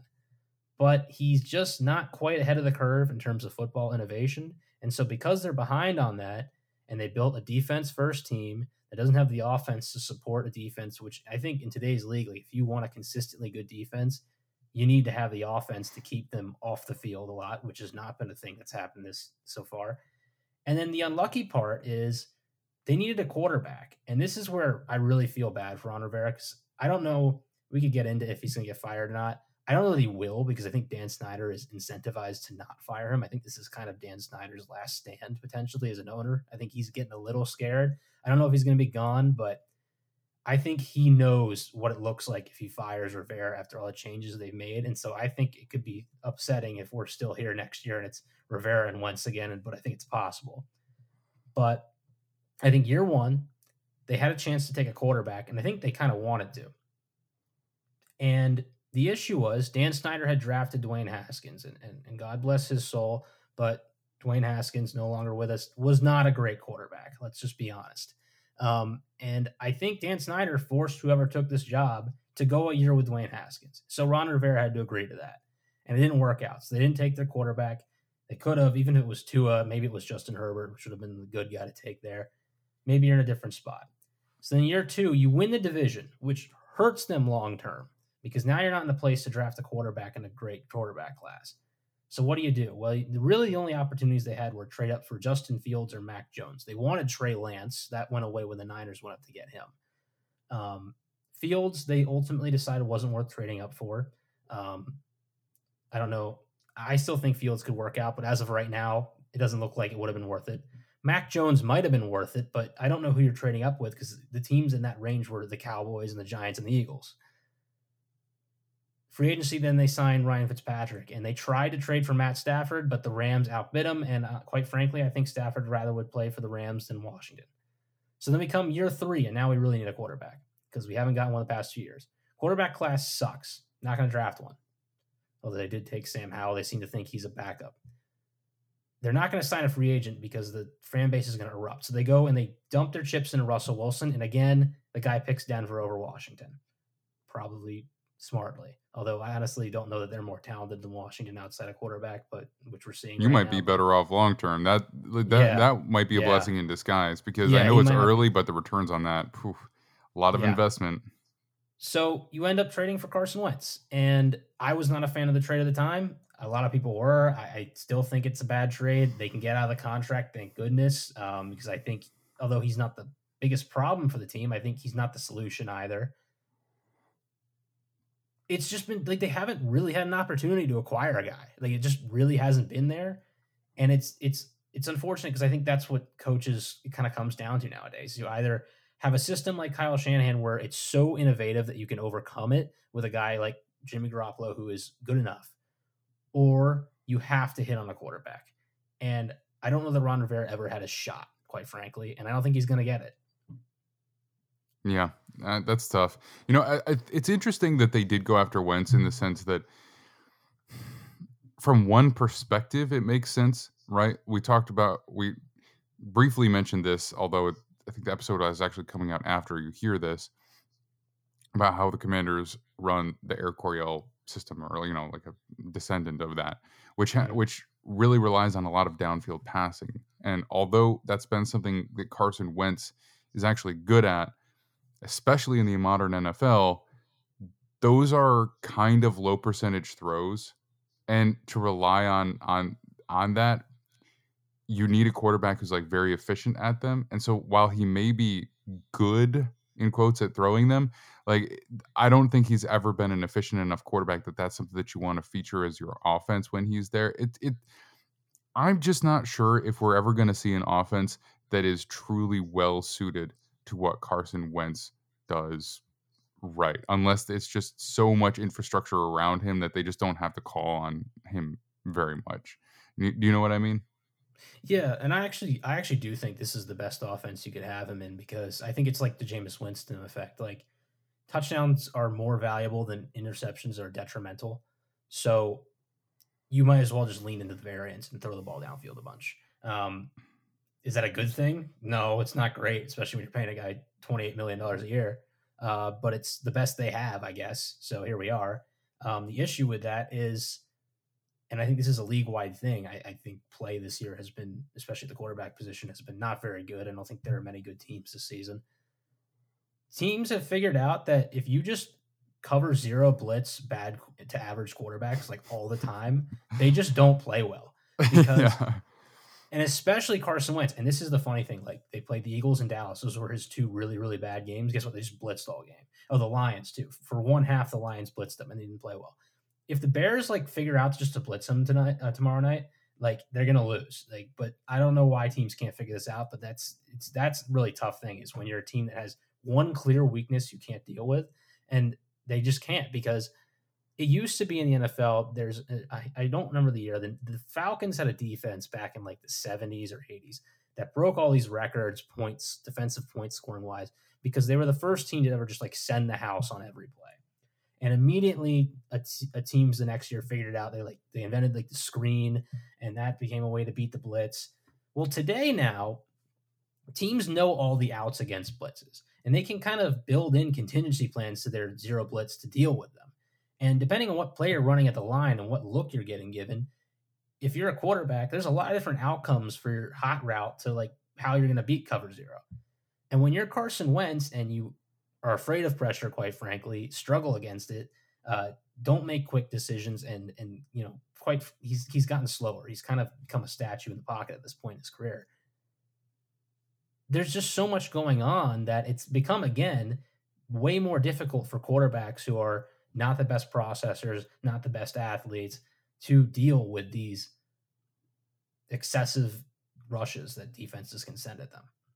Well, if you're right. But I think, you know, to give some coaches at least the benefit of the doubt, you do have to realize that you have to have guys who can match up right on the back end. So if you're running cover zero, I mean, you are going man-to-man across the board. So you got to be confident in pretty much all of your guys to cover, because if there is one player who is a liability, the other team already is aware of that, right? So that's where the ball is going, even if you're just lobbing it up downfield and, you know, hoping your guy beats their guy. So you got to be confident in that. Or if you're not really running cover zero per se, if you're just sending extra pressure, you have to be very confident in your guys handing off effectively, because that's one less player, at least one less, if not two less players out in zones, right? So you got to know exactly what you can expect of your coverage players, because even a bad quarterback can still make you pay if he just gets the ball there quickly enough. I mean, you don't have to be Tom Brady dissecting teams, right? Like, they don't even bother with him because they know that he could do it. But you don't have to be a great quarterback to do that. But you're absolutely right. Bad quarterbacks don't handle the blitz well. I can't tell you how many games I've seen where it's like the game is almost over before it even starts, because once they get down by a score, they just start sending pressure and everything just falls apart. But you got to have that secondary. You got to have linebackers who can cover, and it's you know, it's not just a screen. It's any short pass or, you know, high trajectory throw, like rainbow moonball throw, where you have a true liability in coverage that can quickly end the day for you like that. Because like you said, you know, the value of a touchdown is higher than the detriment of an interception or even just a sack or an incompletion or whatever the case it might be, or even a strip sack. So like from an offensive side of the ball, from a defensive side of the ball, you also have to be aware of that too. Giving up explosive plays is how you quickly lose in the NFL. So I hear you, but I just think it's you've got to have guys that you're confident in if you want to play that way. Yeah, and I think Wentz lacks, the confidence in his players, and I think in his decision making too. You see a lot of pre-snap failures from him throughout the year already that I think a lot of fans miss on because it's more complex stuff. But it's definitely there. He didn't have Terry McLaurin for much of the offseason because they were still dealing with the contract thing, so they're still kind of working out their chemistry as pass catchers. I think he and Jahan Dotson have been good, but Curtis Samuel also was dealing with an injury for much of the offseason, and that's also kind of still getting figured out. And they've had some injuries at tight end. It's been difficult to get him right in a rhythm, and I think that's why you hear about Ron Rivera this week talk about the quarterback position fitting in, and it got blown out of proportion, like he was throwing Wentz under the bus. I think what he really meant, and I think he made a mess up, like, as a coach, you can't say that as your answer. Like it's going to backfire. But what he meant was they just really haven't had a chance to gel, one, and two, fit the offense around Wentz. And even if that were the case, it might look better. I'm not certain that they would be great because, again, I don't really believe in Wentz, but I think it's why it's looked as rough as it has early on. But an interesting dichotomy with blitzes because, we talk about bad quarterbacks struggling at splits. It's interesting now in the NFL, like one of the things you just can't do against Patrick Mahomes is blitz. Like the good quarterbacks eat up blitzes. They destroy them. So that's why I think you see teams like not figure that out against a team like the Commanders is they're used to not blitzing against good teams. But then it's kind of reverse psychology. Like against a bad team, like you really do want to blitz. Well, is it really that simple? I mean, shouldn't we expect a little bit more out of NFL coaches to like recognize the stark difference between a Carson Wentz and a Patrick Mahomes in their defensive game plan? I mean, I don't know. I don't. I think people overthink things, quite frankly, a lot of the time. You're not going to blitz every play. You're not going to blitz every play, but I think the early down thing is still not like a main strategy in the NFL where teams need to have figured out how to focus on. If we get ahead on first and second down, third down, we're going to have an advantage in terms of play calling. Teams haven't figured that out. There's still teams playing like, oh, we just got to rally and make a tackle. And if we get a 3rd and 3, like, okay, well, now we just got to make a stop. And it's like, well, yeah, but now they have their whole playbook. So the defenses that have figured out how to put offenses more often in those 3rd and 9, 3rd and 10 scenarios are the ones that benefit more from the ability to blitz a bad quarterback. And I think against Washington in particular, it happens to be every defense because this very injured offensive line has a holding or offensive or offsides, false start every other play. So they're always behind the sticks. Yeah, just do it for them. Do it for you. Well, I love seeing teams get really aggressive on first down because one of the ways that teams have been doing that, and I was impressed by, especially with Phil Snow last year, was one of the places I saw it early. It's like they were just selling out with a blitz, even if it's a run. They don't even tell their guys to just rally to the ball carrier, because if it's play action, they are just going to light the quarterback up. So like if you consistently do that, you're kind of taking the rollout play action game completely out of the playbook, because like if you are just guaranteeing that your quarterback gets crushed because the defender's on him before he can even turn around, then you just can't do it, right? Like you can't, like, so if you do play action, it's got to be super quick. But I think the strategy to get aggressive on first down and really try and put a team in a bad position on 2nd and long and then 3rd and long is probably better value for you than just trying to play comfortably and end up, like you said, in 3rd and 3 or whatever. You know what I mean? Or if they convert a single first down on first down, it's not a big deal, right? You're better off playing for the big play. I don't know about the first down numbers, but I do know Washington, with Scott Turner as an offensive coordinator, has led the league by a good margin in 2nd and long run attempts. So that's going to hurt you because you're going to be facing like basically 3rd and 7 every time you run the ball. So that's a big part of it, is they haven't figured this out on the offensive side. Let's talk about this game coming up. The spread is 0, like straight 0. Yeah. So when I first popped on, I opened up the page and I think I had a look on my face because I haven't seen that in a while. But the Bears are neither favored nor are the Commanders. So obviously, Vegas doesn't really know how they feel about this game. I mean, that's all you really need to see. Yeah. In terms of this direct matchup, the Bears' offense is about as one-dimensional as any offense is in the NFL right now. How are the Commanders versus the run? I mean, are they going to be able to shut that down and They're- force Fields to try and beat them? So even though they've been pretty much bottom 10 efficiency by every passing statistic, they're actually pretty stout up front against the run. They've been doing well against that ever since the Lions game. They figured it out. They got it. That was such a bad game. They decided they really needed to figure it out, and they have been shutting down the run. They had a not as good of a game against the Titans last week, but I think for the most part, they limited that offense. And of course, it runs through Derrick Henry. So I wouldn't be concerned about that. If I'm Washington's defense, the thing that concerns me is the play action, because that's just the one way that, people say you have to use the run to set the pass. That's true in all cases except for play action, because the way you play action as a defense is you react to run first, and then whatever happens next, you got to figure out. So I could see a scenario where the Bears just throw out a lot of play action. They don't even run the ball a whole lot. And this Washington defense, which I honestly think on the back end is pretty solid, they just blow like a big coverage once a game and give up a 60-yard throw. It'll happen eventually. And I don't know why specifically they have that problem. It might be a communication thing. It was worse before Cam Curl came back, and he's kind of the play caller of that secondary. William Jackson has had a fair share of issues, and they benched him last week, so maybe that's why that'll be better after that, because Benjamin St. Juste has been good. But if you're the Bears, you need to hit some play action shots in this game, I think, to put up points.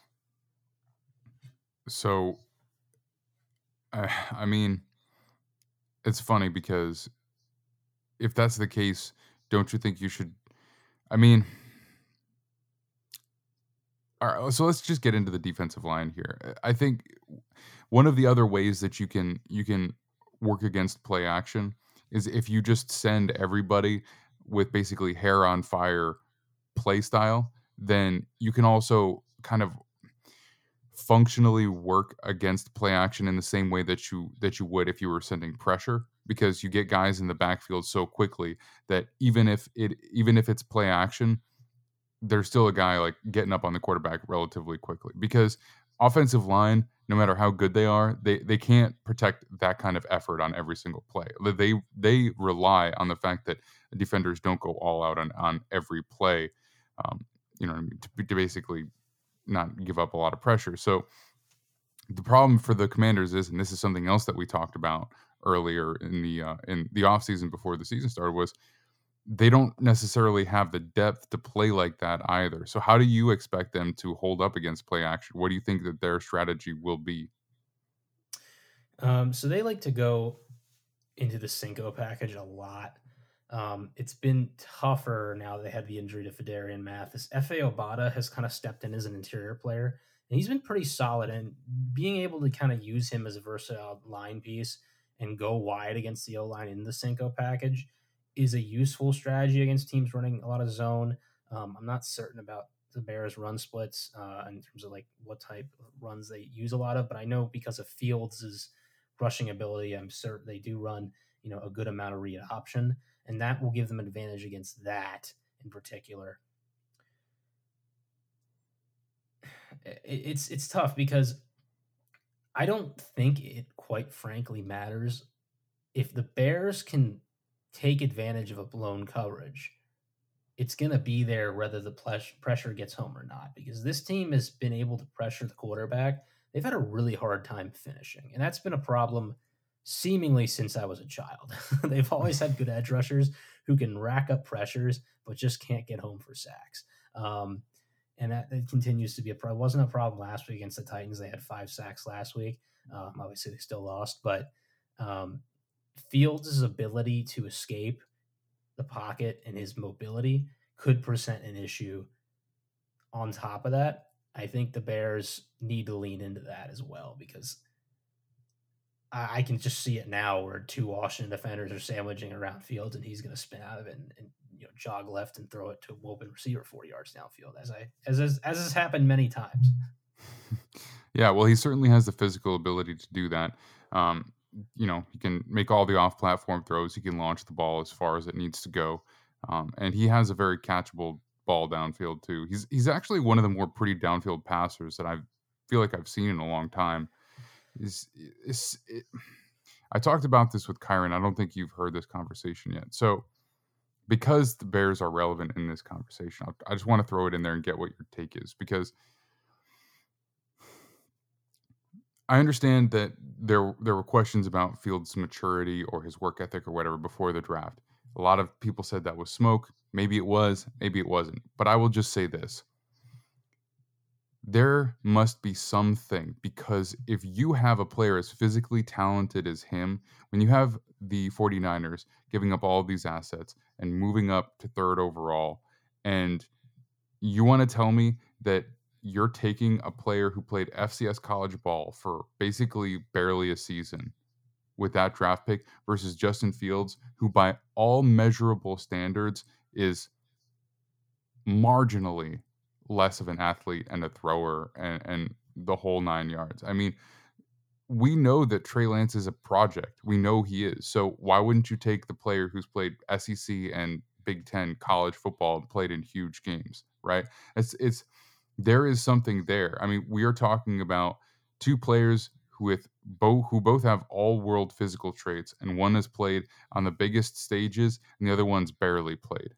And you went with that one versus the other one. There's got to be something there. I mean, you tell me if I'm wrong, because maybe it's speculation before the draft, but that to me is as much proof as you need that teams view this player as having some kind of lack to have those traits and to fall to where he did. That's just my personal opinion. I actually was always thinking that pre-draft discussion was completely overblown. I think he's a great dude. I think he's a hard worker. I think you can see in terms of his fitness and the type of time he puts into football that I don't have character concerns with Justin Fields. I think we saw this last year. If the discussion's about athleticism, we see teams all the time go for slightly better athletes just over everything else. Happened with Trayvon Walker and Aiden Hutchinson this past year. Like, there were no other reasons besides a slightly better athleticism that you would like Trayvon Walker over Aiden Hutchinson. Yet the Jaguars decided to go for it. So teams do that. And I also think Trey Lance, quite frankly, like fit in that offense a little bit better than Fields. Fields I misscouted him. I will admit that. Fields has a very clear issue in terms of processing on the field, and that's his problem right now. And I think the Bears don't believe that he's going to be able to get it fixed, and that's why they are where they're at. At Ohio State, and now you can clearly see, if you get all 22 and you just break down his film, this is a guy that consistently has his first read and struggles to get off of it. And it's tough because there were second window throws at Ohio State, and when he made them, they were fantastic. And it kind of covered up the issues because you were like, oh, well, there's a great throw where he gets off his first read. And you're like, okay, well, he can do it. It just didn't happen enough that it actually translates to the NFL. And I think that offense is so good at getting receivers wide open that the comfortability for a quarterback to just kind of stand in the pocket, they've had pretty talented offensive lines, know that his first round receiver is going to get open and hit him in stride. And Fields is very accurate. Like, that's never been a problem. This guy throws, like you said, like very catchable ball, pretty deep ball. Like, this guy is super accurate athlete. He checks all the boxes. He just doesn't quite have the NFL quarterback mental acuity yet. And quite frankly, I think he's been hurt by the fact that they have a new coaching staff. And I think it's unfortunate because they didn't pick him. He's a guy that I just think needs to go somewhere else, quite frankly. And I think then our questions will be answered. He needs an offensive coach who believes in him. And I don't think he's getting it in Chicago.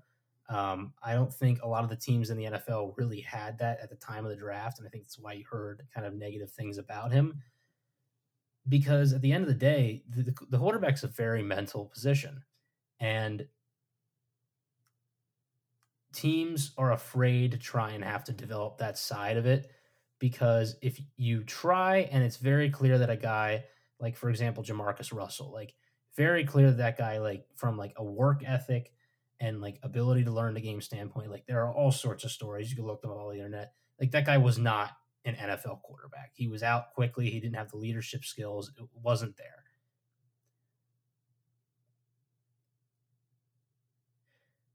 Fields,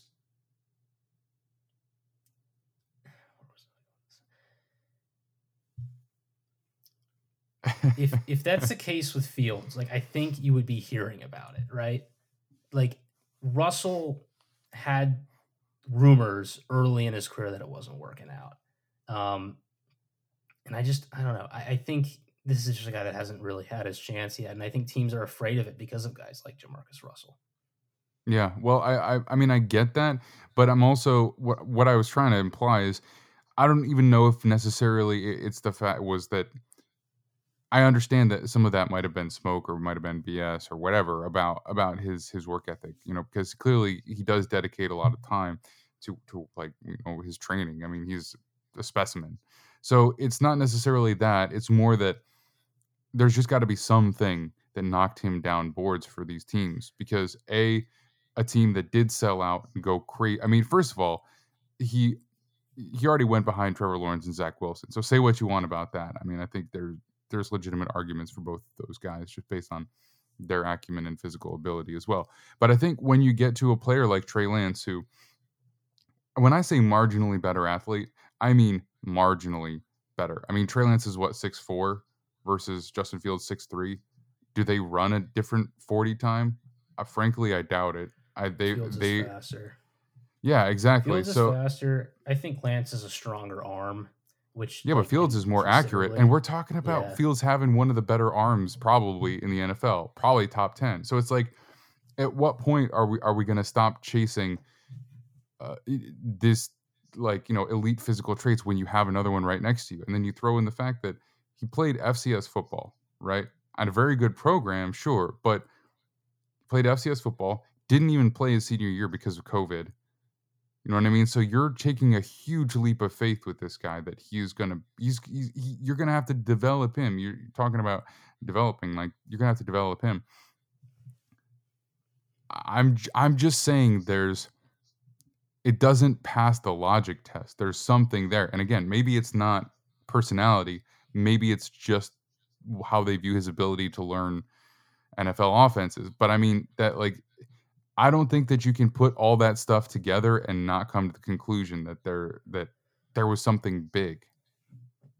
Yeah, you know what? I'm not gonna be honest with you. You're kind of convincing me right now. Like I don't know that I have a great comeback. Like, yeah, I mean it's true because I had this guy number 2 on my board, and I have the same information that you do, and I didn't understand it either at the time, and I still don't, and I don't know why it's not working. I know Chicago probably, if I were to pick it, it's either them or the Texans have the worst roster in the NFL.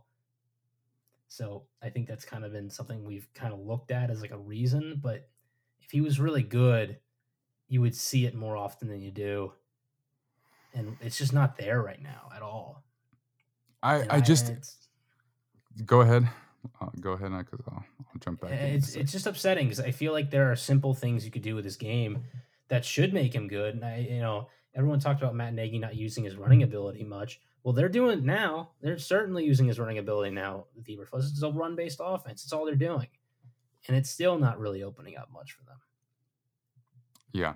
I think I'm not trying to be a conspiracy theorist here, but it's just because I valued him so highly based on a number of different things, the physical traits, but more than anything, it's his ability to throw the ball downfield and his running ability. I mean, like those two things, if you look at some of the best quarterbacks in the NFL, they both have that in spades. I mean, you got Josh Allen, you got Justin Field. I mean, Patrick Mahomes. I mean, these guys can put the ball downfield on a dime, rocket arms, and they can both just crush you with their legs because when you're trying to respect that, it just leaves space underneath for you. So I thought if there's a guy who can use all of those traits to be that kind of player, it's Fields in that draft, right? Like he was that guy who had that. And he obviously had, the experience as well, but the accuracy too. Now, I will say it's like there's a few little things here and there. Like his release is like it's one of the slower releases that I've seen. It's like very Cam Newton-esque. Like he really brings the ball like all the way back, like behind his hip before it comes up around. So that doesn't help. I mean, it gives the defenders an opportunity to key in on when he's throwing the ball. They can get up at the line. They can drive on, their receiver or whatever the case may be. But that's not really the big thing. So it's just like if you're ignoring all of that to take a guy who played in his college career, what did he play, like 14 total games or something like that? It just doesn't pass the smell test for me. That's all. Well, it's actually 2 seasons. So, they had the COVID. So it's probably like 20 total games. But still, yeah, I mean, yeah, I don't know. It'll be interesting. We might learn some stuff about that. I don't know if it's going to be this year because I do think he might end up getting traded from Chicago somewhere else. But it might be interesting to look back on and see what we learned from this whole thing because he really does. It seems like a dream from an offensive coordinator's perspective.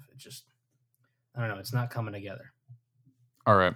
So let's flip the script because we've been talking for about over a half hour now, and we haven't even talked about Commanders offense versus the Bears defense at all. So Eberflus comes over. He's defensive coordinator for the Colts.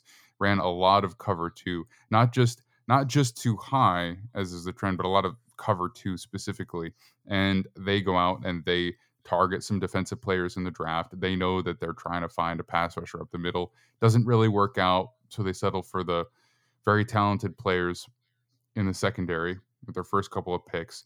So the defense has probably been the better unit, no doubt, for the Bears. But still, I think if there's an opportunity for Carson Wentz to get right, this would be it. How do you foresee this matchup going? I think Wentz is going to have another good game this week. I think he had a good one last week outside of a big mistake at the end. And I think they'll be able to move the ball. I'm concerned about their ability to run the ball against basically every team they play just because of who they have up front.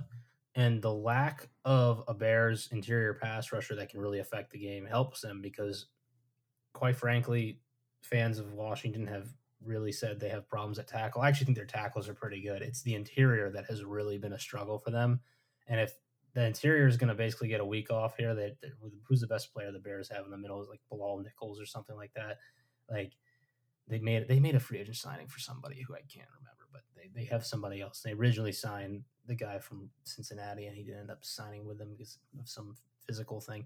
But effectively, this is going to be the weakest interior Washington's got up against this year. If they don't move the ball this game, I will have no answer as to why. Because I just think in terms of matchups, like the way you hurt this team is interior pressure. The Bears don't have that. And then you need many corners because they have weapons, and the Bears have not the worst corners in the league, but they don't really have the best depth. And then Washington, in my opinion, runs actually a pretty effective play action game. And if they're not going to have any problems from the interior, I just think they'll be free to do that. And Terry McLaurin is good enough that he'll match up well with any corner the Bears throw out there. And if they decide to double him, I feel faithful in the fact that Curtis Samuel, who's quietly had a very good year, can make plays on his own.